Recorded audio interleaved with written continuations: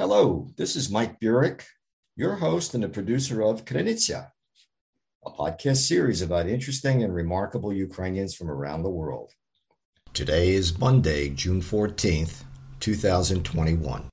Today's episode is a special edition produced for The Ukrainian Weekly, a newspaper that has been serving the global Ukrainian community since 1933. And I'm pleased to say we have with us today, coming from Australia, Natalia Pushevailo-Tauler. Welcome, Natalia. How are you? I'm good. Hello, everyone. Hello, Michael. Thank you so much for agreeing to join us today on Krynytsia. So I first read about you, Natalia, I guess a month or two ago in the Kyiv Post. And it sounded like a really fascinating story. So what I'd like to do, first of all, is get some background on you. I understand you were born in Poltava in Ukraine. Yes, that's right. I was born in Poltava and raised there, went to school, primary and secondary school, and then I completed my study at the National Technical University, studying in civil engineering and economics. And after a few years of work there, I actually came to New Zealand. First, I came to New Zealand, and then a few years later to Australia. So why did you decide to emigrate to New Zealand? It wasn't an immigration. First, there was a person who invited me to visit and to come to New Zealand to experience and perhaps study there. So I packed my bag, it was very light, and ventured to unknown. At that time I was quite a young person. I was only 24, and I wanted to experience different life and different worlds, part of the world. So it was quite easy decision, I guess, to venture out. And then I gradually did build my life. I studied and I worked and I met lots of people, moved cities, and here I am now in Australia and Melbourne. And I understand you came to New Zealand when, in the late 1990s? That's right, yeah, in late 1997. And I read an article that your grandparents were somewhat artistic, involved in different artistic activities in Poltava. Can you talk briefly about that? That's a very good story, especially my background, why I'm doing what I'm doing, involved in this Ukrainian community. First was in New Zealand, now in Australia and around the world. My grandparents were well-known pottery artists in a village called Opishnya, a small township. So it's about 40 kilometers from Poltava, and it's ancient Cossack settlement of about 7,000 people. And all my family was born and raised there for centuries. And my father's side of the family were in pottery. So I grew up surrounded by clay, by kiln and potter's wheel. And what was different about my family, my grandparents, my grandmother, Yevdocha, she's collected lots of naive arts and pottery and embroidery and carvings. And they devoted the largest room of the house to the museum. So they created their own museum in 70s and 80s and 90s. So I was growing up not only observing my grandparents making these clay articles and going to different exhibitions and fairs and traveling, but also the home museum was well known among among scientists, historians, tourists. So there was always tour buses outside my grandparents' home. Even there was no advertisements anywhere, but there were people knew, and there was always someone staying, knocking on the door, painting pictures or writing or filming. So because they were very friendly and welcoming people. So they were ambassadors of Ukrainian culture, even behind the Iron Curtain.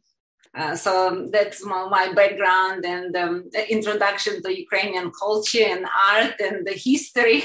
That's my grandparents. And what's good about the family, after my grandparents passed away, my father and his two older brothers, they settled with the museum, National Museum of Ukrainian Pottery and Craft.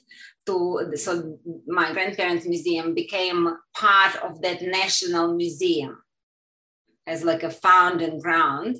So now it's not a family stead, it's actually a place where any visitor to a Pishnett or Ukraine can come and see how my grandparents lived and see the artworks and enjoy it, be part of that spirit that my grandmother cultured and the friendliness and welcoming.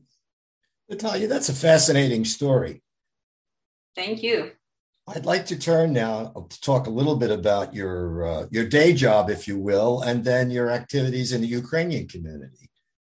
So I understand that you are a bid manager with an organization called the Box Hill Institute in Melbourne.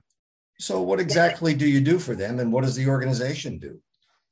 That's right. So Box Hill Institute it's a like technical institution where students are studying from certificate 3, so like from different qualifications, from hairdressing, carpentry, automotive repair, to we have a higher education where they do accounting degrees and music degrees. So it's a training institution, basically. It's not a university. It's a technical institution that trains in range of technical qualifications.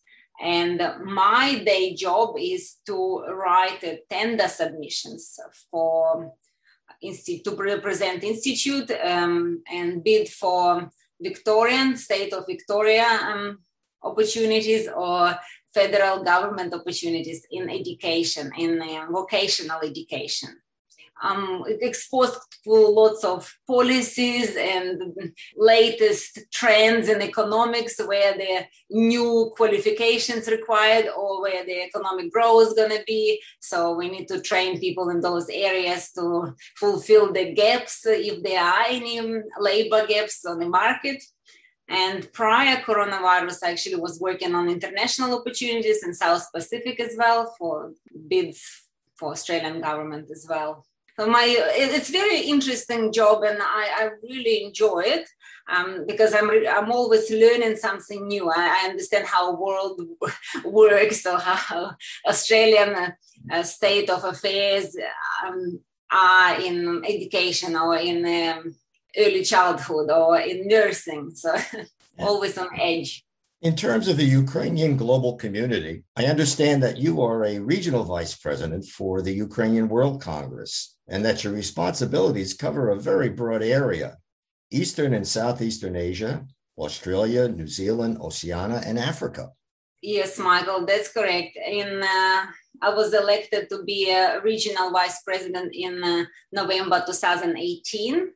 And it's a new role. So my role is to work with the communities, Ukrainian communities in this region. It's a very large region, and be in touch with embassies and community leaders, and basically guide them or give them helping hand, to be a friend and to be a coach or mentor and listen to their needs. And so we can work together with Ukrainian World Congress to be as one body representing Ukrainians abroad, and what we are standing for, like democratic principles and fighting for the rights of Ukrainian people in Ukraine, or against the war that's now going on in Ukraine, and so Crimea is Ukraine. So those messages are very important to be passed to governments across the world, and those Ukrainian communities that live, say, in my region can do it with my guidance, for example, or if they can do it, depends on the political situation in the country. Natalia, I understand that Ukrainians have emigrated to Australia and New Zealand since the early part of the 20th century, but it was never a very large community. So, what was it like when you arrived in New Zealand first and then Australia? When I lived in New Zealand, the total Ukrainian community comprised of about probably 650 people. There was a survey done by the New Zealand government, I think the first in 1987 or something. So, and then now population probably, or Ukrainian population close to 1,000 people there. So it's not large, but it's like Ukrainian village, you know everyone, even they live on different islands. It keeps closed community going and good community spirit, friendship, and we share same ideas and problems and desire to stand out from the crowd and represent our culture as well. So it was very good, well established, I guess, in a short time, well knit community when I was there. So we worked on few projects, like there was a park, the trees were planted to commemorate Holodomor that happened in Ukraine 1932, 1933, people who died there. So we did actually only one community in the world who were able to issue a stamp, and it was a philatelical, unique some unique event when the stamp was actually issued in New Zealand to commemorate 75th anniversary of this tragedy, because other countries around the world weren't able to actually issue any stamps or any memorabilia because of the Russian government was actually on a close watch. So our community was able to design and issue stamp and go, and we had it validated through the postal offices. So it's all now in collectible hands now. And also what we did as well, there was another stamp we issued for 70 years of Ukrainian immigration to New Zealand. So that was another initiative that we did. And the regular day-to-day runs, like Independence Day celebration. There were Christmas parades, cultural parades, where Ukrainians are famous for dancing and singing, so we were doing that quite a lot. And then we established Ukrainian school, small one, Saturday school, but it was active for a while. So that's what happened in New Zealand in a short time that community existed, probably in the first 5 to 7 years.